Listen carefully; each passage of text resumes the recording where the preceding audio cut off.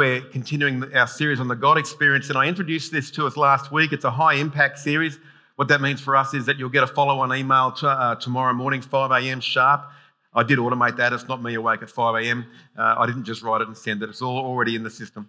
But that will follow on from the message today, and there's also group notes available for discussion. You can do that in your family or in your small group. And we know a lot of our groups meet fortnightly now because that's just the way life is morphing. So all the resources stay on the website and you can do it at the pace that you want. But I'm just going to keep on preaching. Okay, so we talked last week about the 7 realities that work together, almost like if you can picture your life as a bucket, and the level in the bucket will depend on what the lowest hole is in that bucket, and we plug the holes as we go through. And these 7 realities work a little bit like that. Sometimes we grow them in our life sequentially, but most often it's a bit chaotic or all at once. And these 7 realities work for you to discover and walk in the power of God's Spirit, in the power of your calling, and more, as we saw last week, that the power of your calling is completely reliant on you working with God. The next steps in your walk with God, or your next steps of calling, are reliant on your next experience with God. And I've had, I guess it's fair to say, my share of experiences with God, of all sorts, from hearing the audible voice of God 5 times, I think, or maybe 6, to seeing miracles, to seeing all sorts of incredible things happen. I try to make a stab at the amount of times I've worked in words of knowledge, maybe 15, 20,000 times now. I don't even believe that's my gift, to be honest. It's just turning up. But experience of God is a fundamental part of what Christian life looks to me. I think it's quite normative if we look at Scripture. I can't read Scripture and not see anywhere where it allows that we work through our life, and the testimony of our life is a testimony of how faithful I've been in the strength that I have. It's admirable. It's completely inadequate. We can't live the calling God has for our life if we're restricted to the strength that we have. We can't have the testimony of the church to be how much has someone written a check. It's got to be about what God does. And so this series is all about how you really can tap into that as a normative part of our life. What does it look like? It just looks like you, with walking with God, full of the Spirit, in the personality and the mix that He's given you, but with the power of His Spirit working through you. And as a pastor, I've seen seasons of great renewal. In fact, to be honest, most churches, I think pretty much all churches I've been on staff, we've seen renewal, we've seen people's lives transform, we've seen the miraculous begin to happen where once it was a bit of a dry bones environment, it became full of life. And a few of us were here when one of them started at another church nearby, and which was a great church and remains so. But we'd had incredible growth because God had started just doing things in our midst with normal people in a non-spectacular but relentless supernatural way. It was completely normative in a service to see God do a number of miracles and for people to come away with incredible guidance and empowerment. It just became recreational for us. We forgot that the rest of the world wasn't really seeing that. It just became the way we did church. It was just normal for us. And it's not uncommon in that scenario, 2 things. One is that when God begins to move in a way that people can see amongst His people, it attracts God's people because people want to be a part of that. We want to be where God is working. And what goes along with that is pressure of the size of facilities and all sorts of theological discussions. It gets complicated, it gets messy, it gets on fire. It's an incredible moment. And we went from, I think it was something like a 350 service at night. It quickly grew over the period of about 6 or 9 months to about 600 people at night. And you know how hard it is to get a night service pumping. This thing, we were rocking. We had overflow. We didn't have enough leaders, and we just kept going. We were having a scream. And a whole bunch of pastors would come in through the week from other churches and go, "We want that. What's your strategy? How did you make that happen?" As if we could make that happen. And because, they know, Pat, there's always a plan. There's always a strat plan somewhere in a spreadsheet, and we've laid this thing out. We had this planned long in advance that this was going to happen. No way known was anything planned, and I had no idea what was going on. It was just the Lord doing stuff. What it was a culture. What had happened was 2 or 3 people it started with, and it became 5 and 20 people. We would meet in a lower room, and we would just have faith that God would begin to work amongst us, because we knew principle number 1 of our 7 realities is this: God is at work all the time. He doesn't take a day off. He doesn't get tired. He never gets weary of this. He doesn't go, I can't be bothered working with you people anymore. God is always at work. So based on that assumption, we would build other assumptions like, well, God wants to bless people because that's his nature. God wants to use me. Why not? And he wants to use me right now. Why not? So with those assumptions, we started just praying for each other. And sure enough, you make room for God in your life.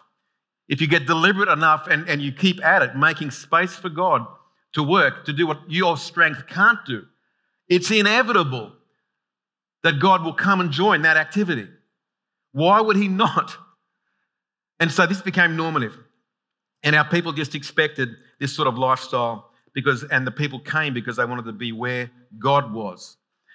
The irony is, and I had to work this through because pragmatically it looked like, well, God is at our church, but nothing was happening in different churches around, so God was with us.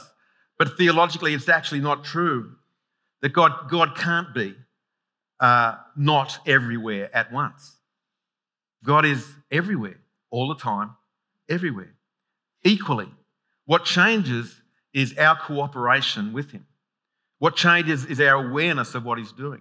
What changes is our faith response. What we determine, what glasses we have on from our religious history or from our society that tells us what's acceptable and what's normal. And what was the manifest power of God amongst us.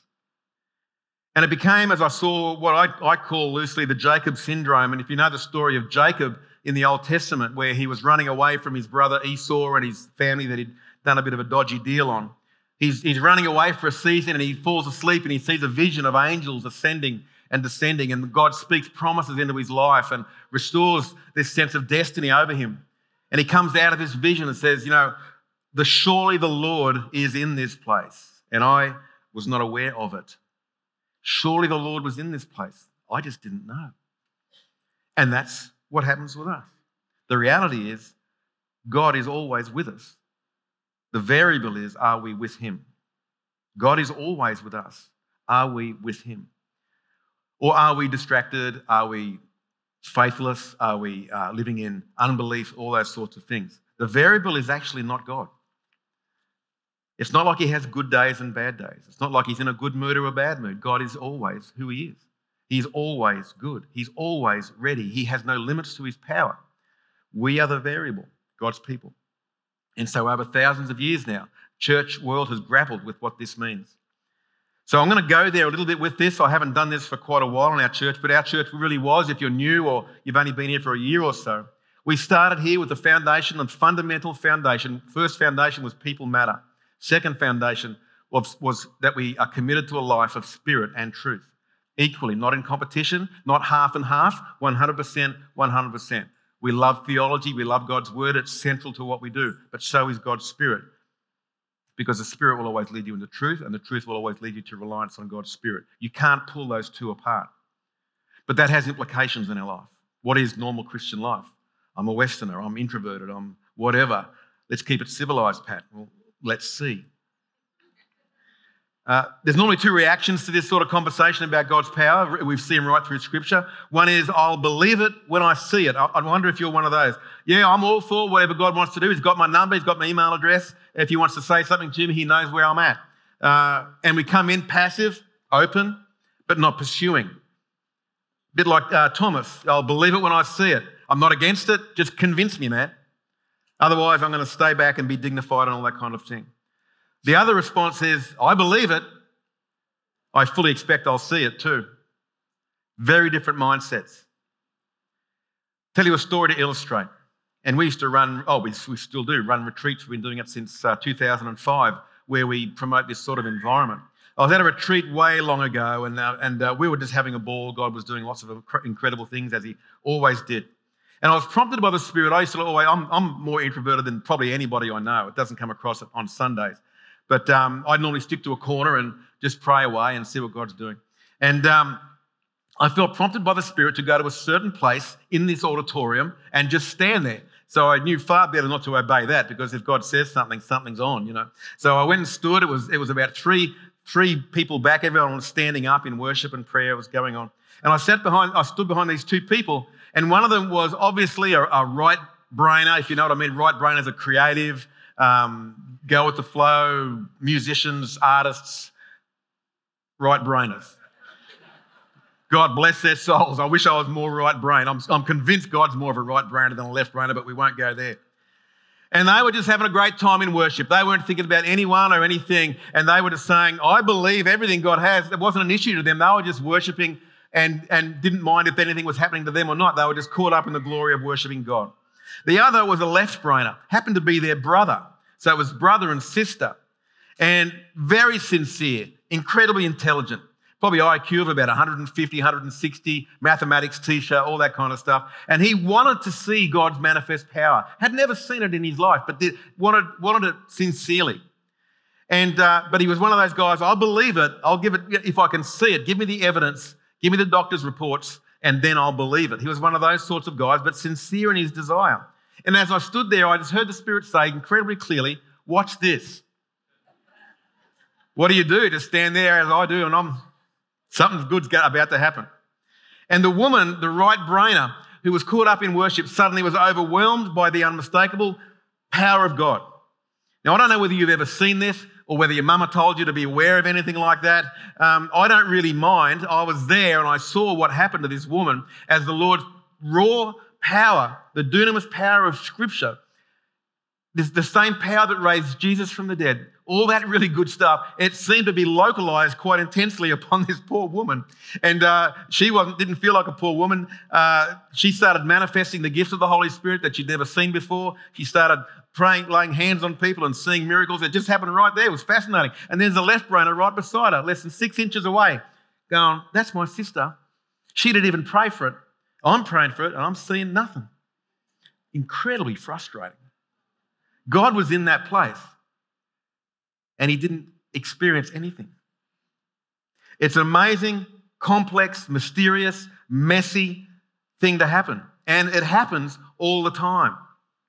He'd said, I'll believe it when I see it, but he never did see it because he didn't believe. He was coming from a place of unbelief.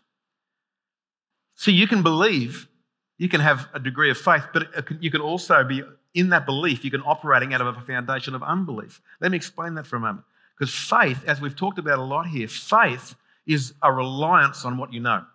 It's what you know. We know God's character. John 4 says we know and rely on the love of God. It's a faith on who he is.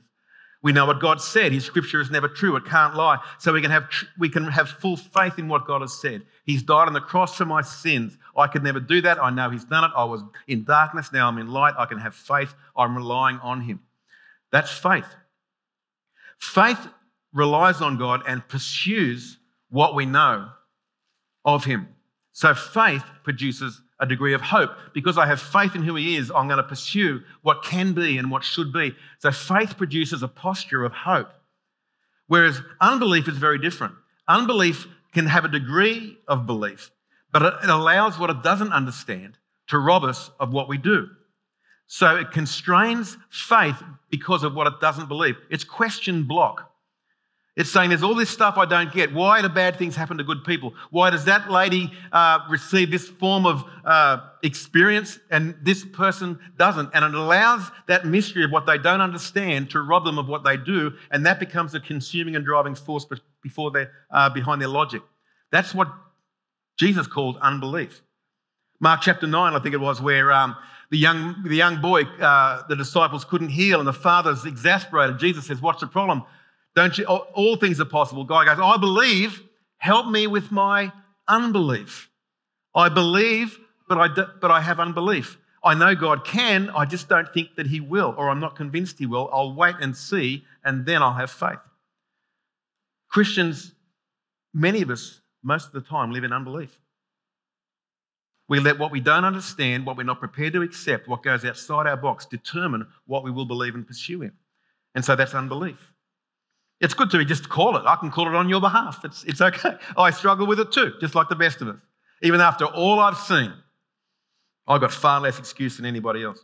But it just exemplifies this messy mystery that is this life of seeing God work.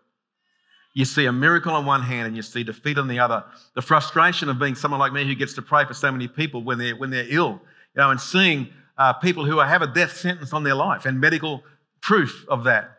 Days to live, weeks to live. And seeing them be healed and live and get new medical certificates that tell the exact opposite. Seeing that many, many times. God can do anything, and he does, loves doing that. And yet, still doing funerals as well for those I prayed for. This messiness. Because ultimately, whether someone gets healed or not, unless Jesus comes back soon, we're actually still all going to die. The death rate among Christians is still, last stat I read, was 100.0%. So at some point, something's going to get you. But and yet God does incredible things. Why? And why not? Not going to answer those questions today. They're a great sermon on their own. But does the question matter to us? Because that's where unbelief comes from. Am I going to believe what I know and am I going to pursue? Because not once has a funeral that I've done ruined my faith. It hasn't affected it one little bit. Because my faith isn't dependent on results. My faith is dependent on what I know. And he's told me to go and pray for the sick. So why get down about that? See, our Western reason, our Western heads in our culture is uncomfortable with that paradox. It's uncomfortable with faith and non-formulaic process where if I pray and they pray, A plus B should equal C. And sometimes it does, but it doesn't always do that. We've got to be able to live in that paradox because Jesus is not interested whatsoever in giving you a formula because we turn a formula into a religion and that robs us of faith and relationship. We're relying on that, not on him.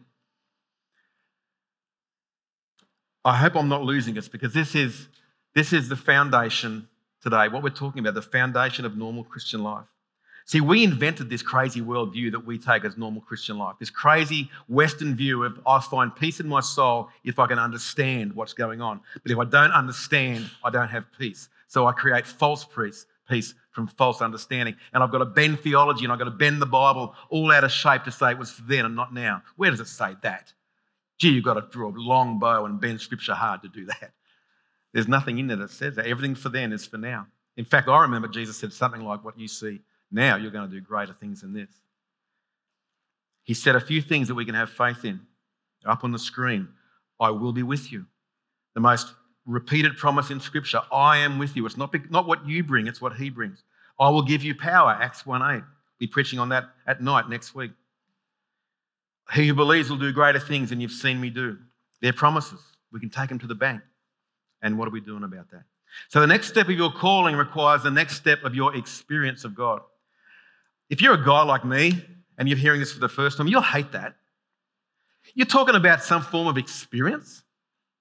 Yeah. What is an experience? Is an experience getting warm fuzzies like the right-brained lady that I was talking about? Not necessarily. It may be, may not be. Let's not define it by anything. Your experience of God is relationship, not manifestation. It's what's going on the inside. Am I leaning into him? Am I leaning on him? Is he with me? Am I with him? Am I hearing him? Is he giving me peace? I'm talking about that kind of relationship.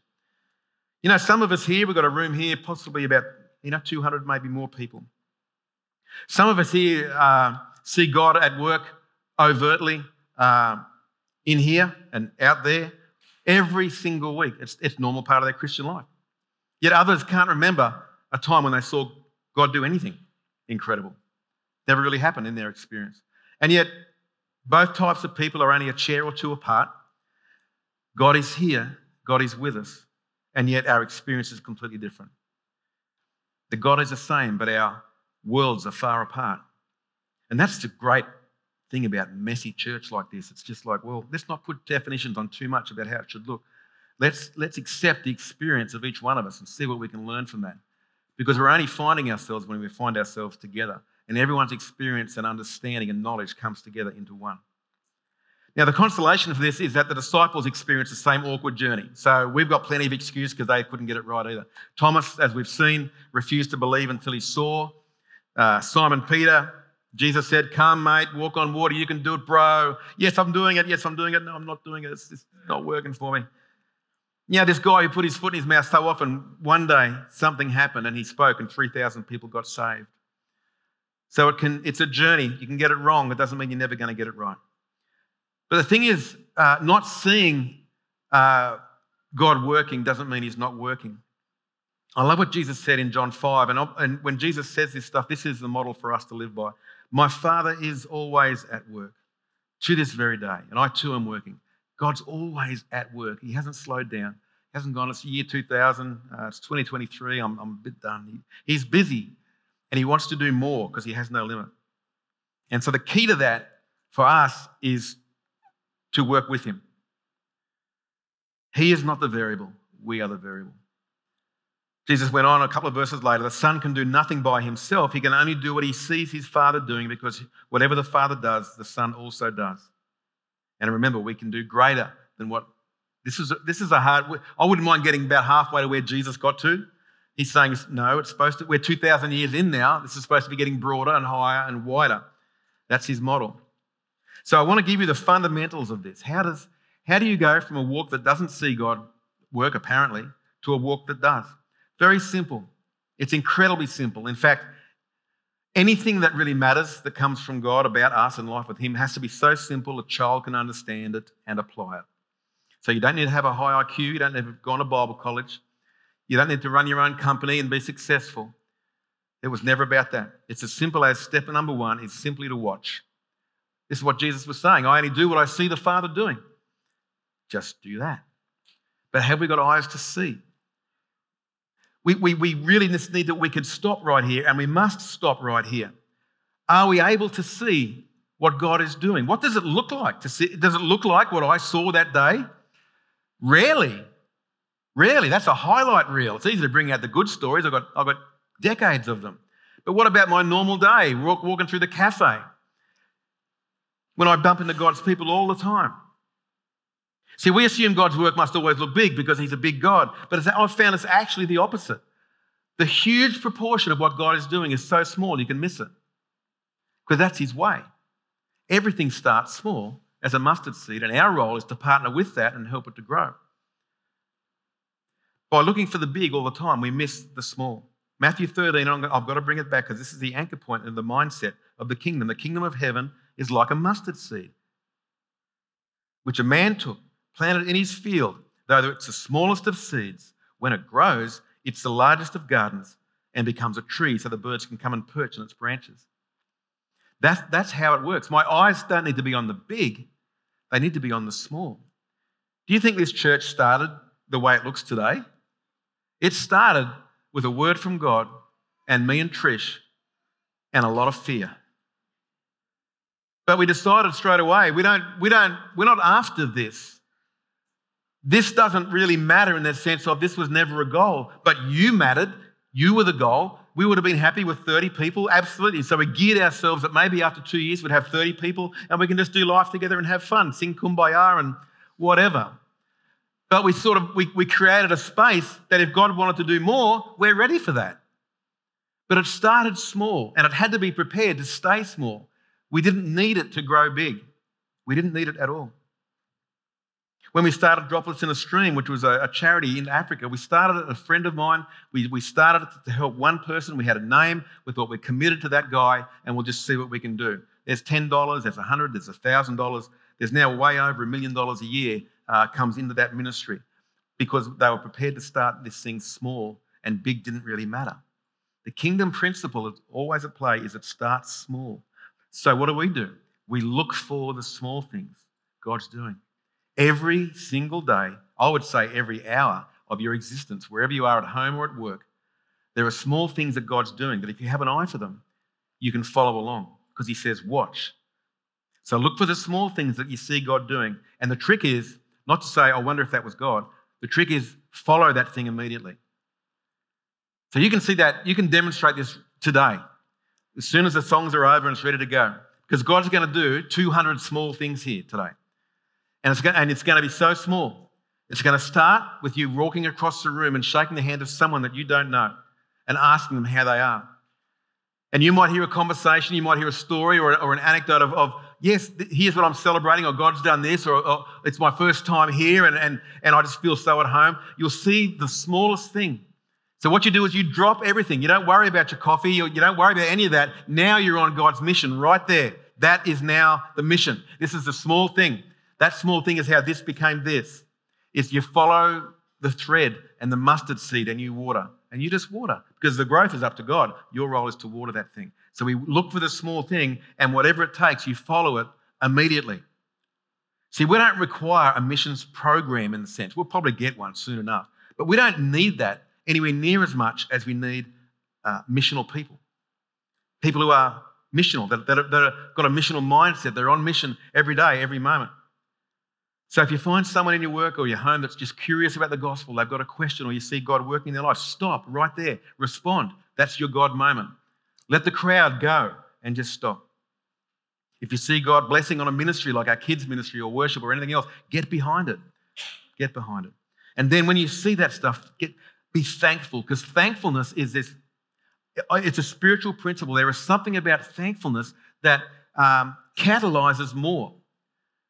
I could give an hour TED talk on the mechanism of ministering into people's lives that's built on the power of thankfulness, where you just see whatever it is that God is doing as you're praying. You don't keep the agenda going of what you all came to pray here for. You say, God is doing that. Lord, I'm so thankful that you're here, so thankful that you're doing that. Lord, will you do more of what you're doing? And this is an ambassadorial priestly prayer. That's what we're designed to do. And what I'm trying to get us back to today is to lift all the fluff and the mechanics of Western Christian life and get back to the raw commission that's got the power behind it of Jesus, is to watch and to follow, to be part of what he's doing. Because your DNA, the core of who you are as a human being, is not fulfilled by your degrees and your houses and your joy with your family and all that stuff, which is all fine, nothing wrong with it. But the rawness of who we are as human beings is to walk and watch and follow with God the same way Jesus did. And everything else is subsequent to that. Seek first the kingdom and all these things will be given unto you. We've made it so complicated because us preachers feel obliged to give you new information every week. The important stuff has never changed. It's so simple.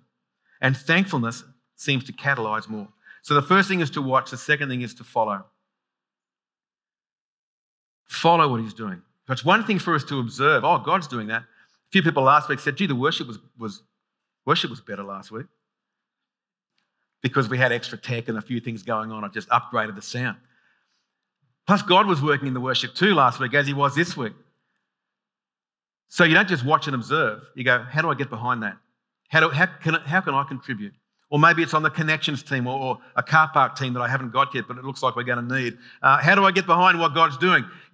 See what he's about. We've got a problem. The problem isn't for you to complain about. The problem is for you to solve. Is how can we be a part of what God's doing here? And so we'll always bang up against the throttle, not of the size of our building or our budget. We'll always bang up against the throttle of how engaged God's people are in what God is working.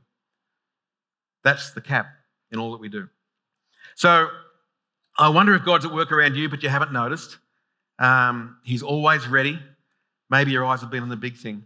But I guess I'll speak out in faith this morning that I believe, as I was just speaking before, as I just saw that picture of the tide turning, God's church broadly has been doing it pretty tough. The tide has been going out in a very odd, uncontrollable way for the Western church, particularly in Australia, particularly in Queensland. It's been tough out there for churches. It's been tough out there for Christians.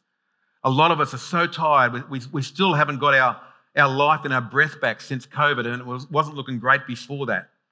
That's because the tide, I believe, has been going out for God's reason, because everything is seasonal, but the tide must come back in. And what that looks like is that I believe that God's at work, and we're seeing the early signs of that in this church. So I'm not looking for the big. I'm not looking for 1,000 people. I'm looking for one. Is God working in one of us? Is God bringing you here? And I know I probably embarrass people all the time, but I sit in the foyer and I say, Lord, what's going on? And I see people coming to church who haven't been to church for a while, or they came here a year or two ago and they've come back, just felt we had to come back. It's been really inconvenient. I live a long way away, but I just wanted to respond to God. Guys, you're responding to God. This is God doing that in you. This is the time. The tide is turning, and it requires us to change the direction of what we're paddling, to change the framework of our life, to change our routine a little bit and go, I need to cooperate with my life with what God's doing, not just this week, but keep this going for a while. Let's see what he's doing. Every week I see divine appointments and conversations and revelations and ministry times and gifts. I'm seeing all this stuff begin to happen, and I'm seeing the Lord at work just in our little church. I don't know what he's doing elsewhere. But here I'm sensing it may well be time for us to follow what he's doing. Not me only, but us together.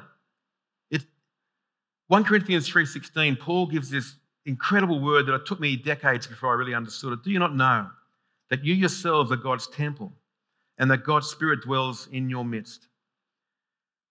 So he says in other places that you are God's temple, singularly. But here he says, no, there's a whole aspect that we haven't understood and that we treat way too casually, that all of us here together are God's temple, all of us together. When we come together, this word all means actually all, not all of you individuals. It's all of you. When you come together like this is God's temple. This becomes the dwelling place of God himself that we read about in Scripture, where Solomon's dedicating a temple and the power of God comes and the priests can't even do their duties anymore because the imminence of his presence is just so obvious to them. That's what can happen here. There's a synergy that happens when God's people come together. You know, and Jesus said, I will build my church. And this has been the first example where I've seen God build a church. It's not a great thing to be able to say. I've been involved in lots of churches and I know the mechanics of how a human being can build a church. You just have the right program and you put in big screens, smoke machines and skinny jeans and you're going to build a church.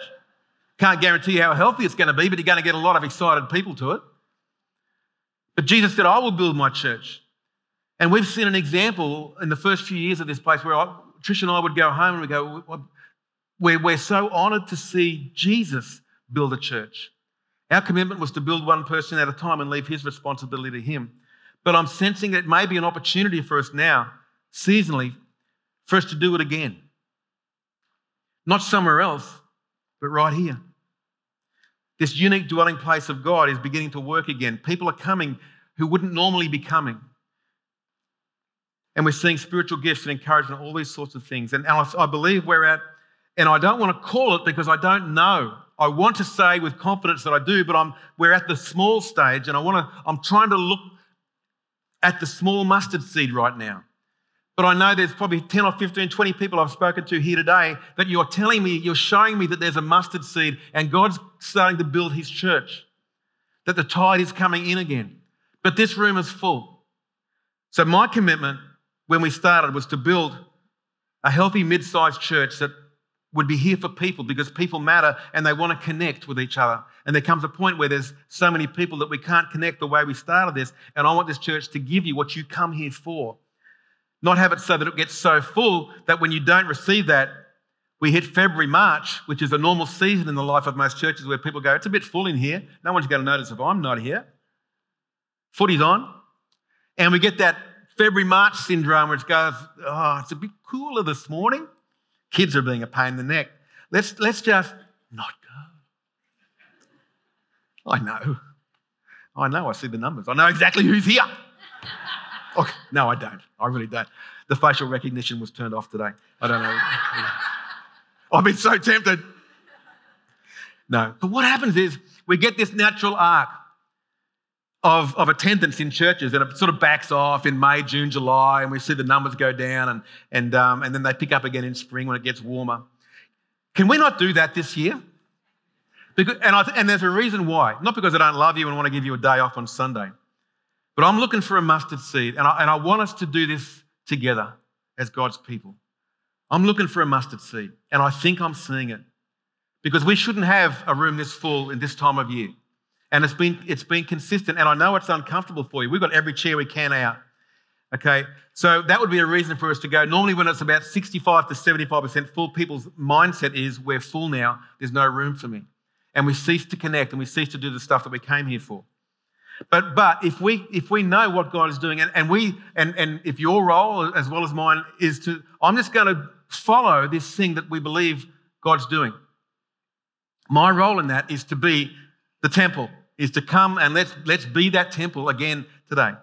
Because what that allows us to do then, what I'm saying is, we've got 2 services on a Sunday.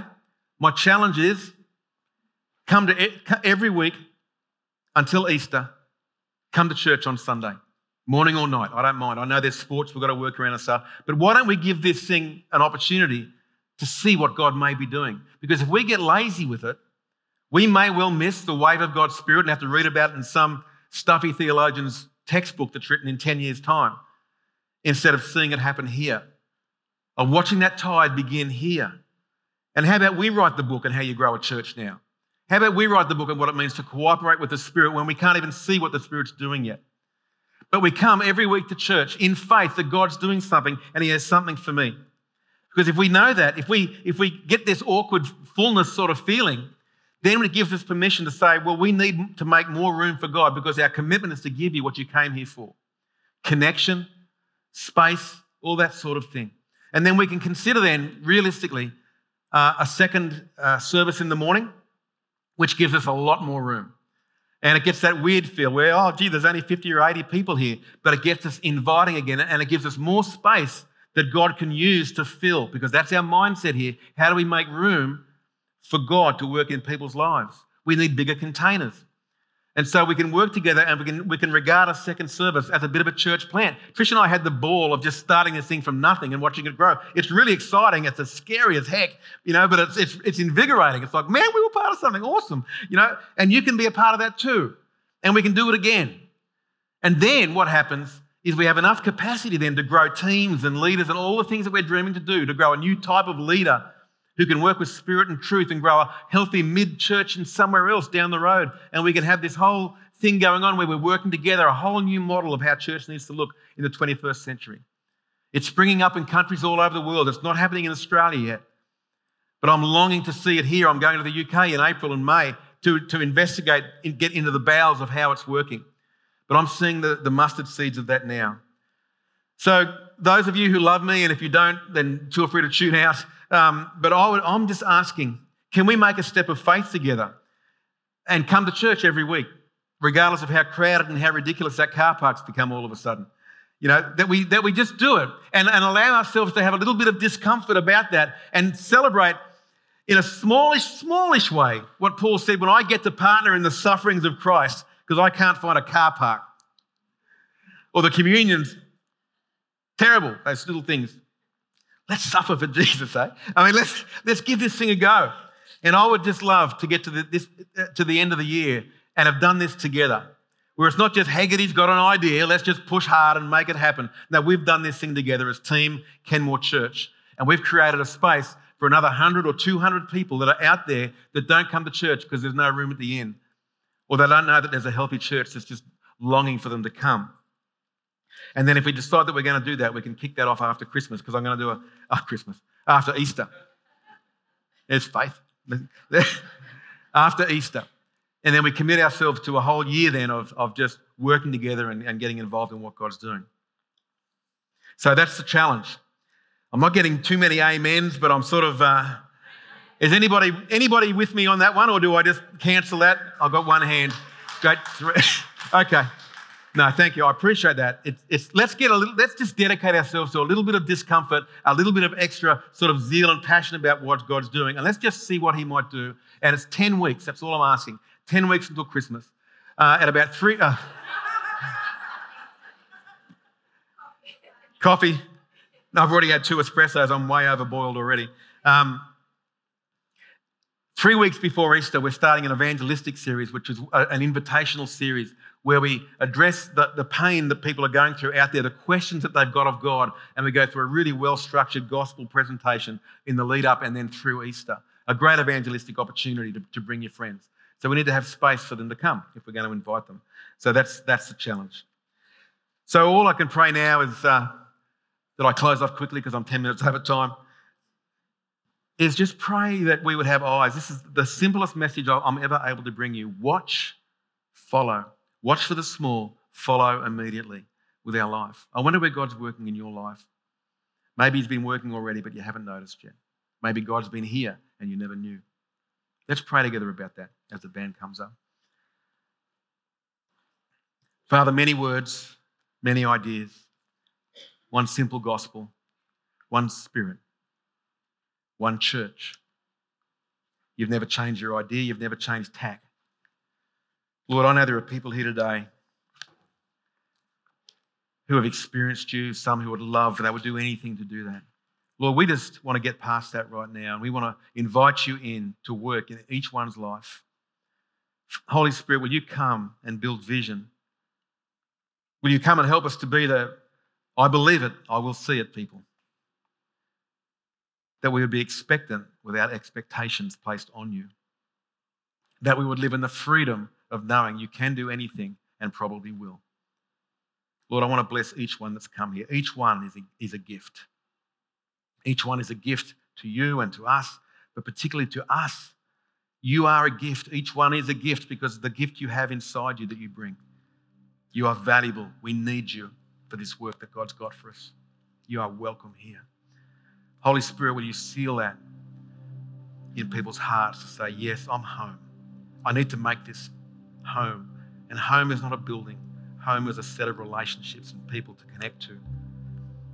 People who'll ask me, how you doing? People who'll be there. People who'll prophesy over us. People who'll minister with us. People who can rub shoulders with us as we get in the trenches. Let us be that group of people. Father, will you reveal yourself and your will to us in Jesus' name? Amen. Amen. Thanks, guys. We're going to worship again, but we will have the prayer team over here for anyone who'd like some prayer about any issue that matters to. They'd love to do that. Let's worship together. Thanks, Kate.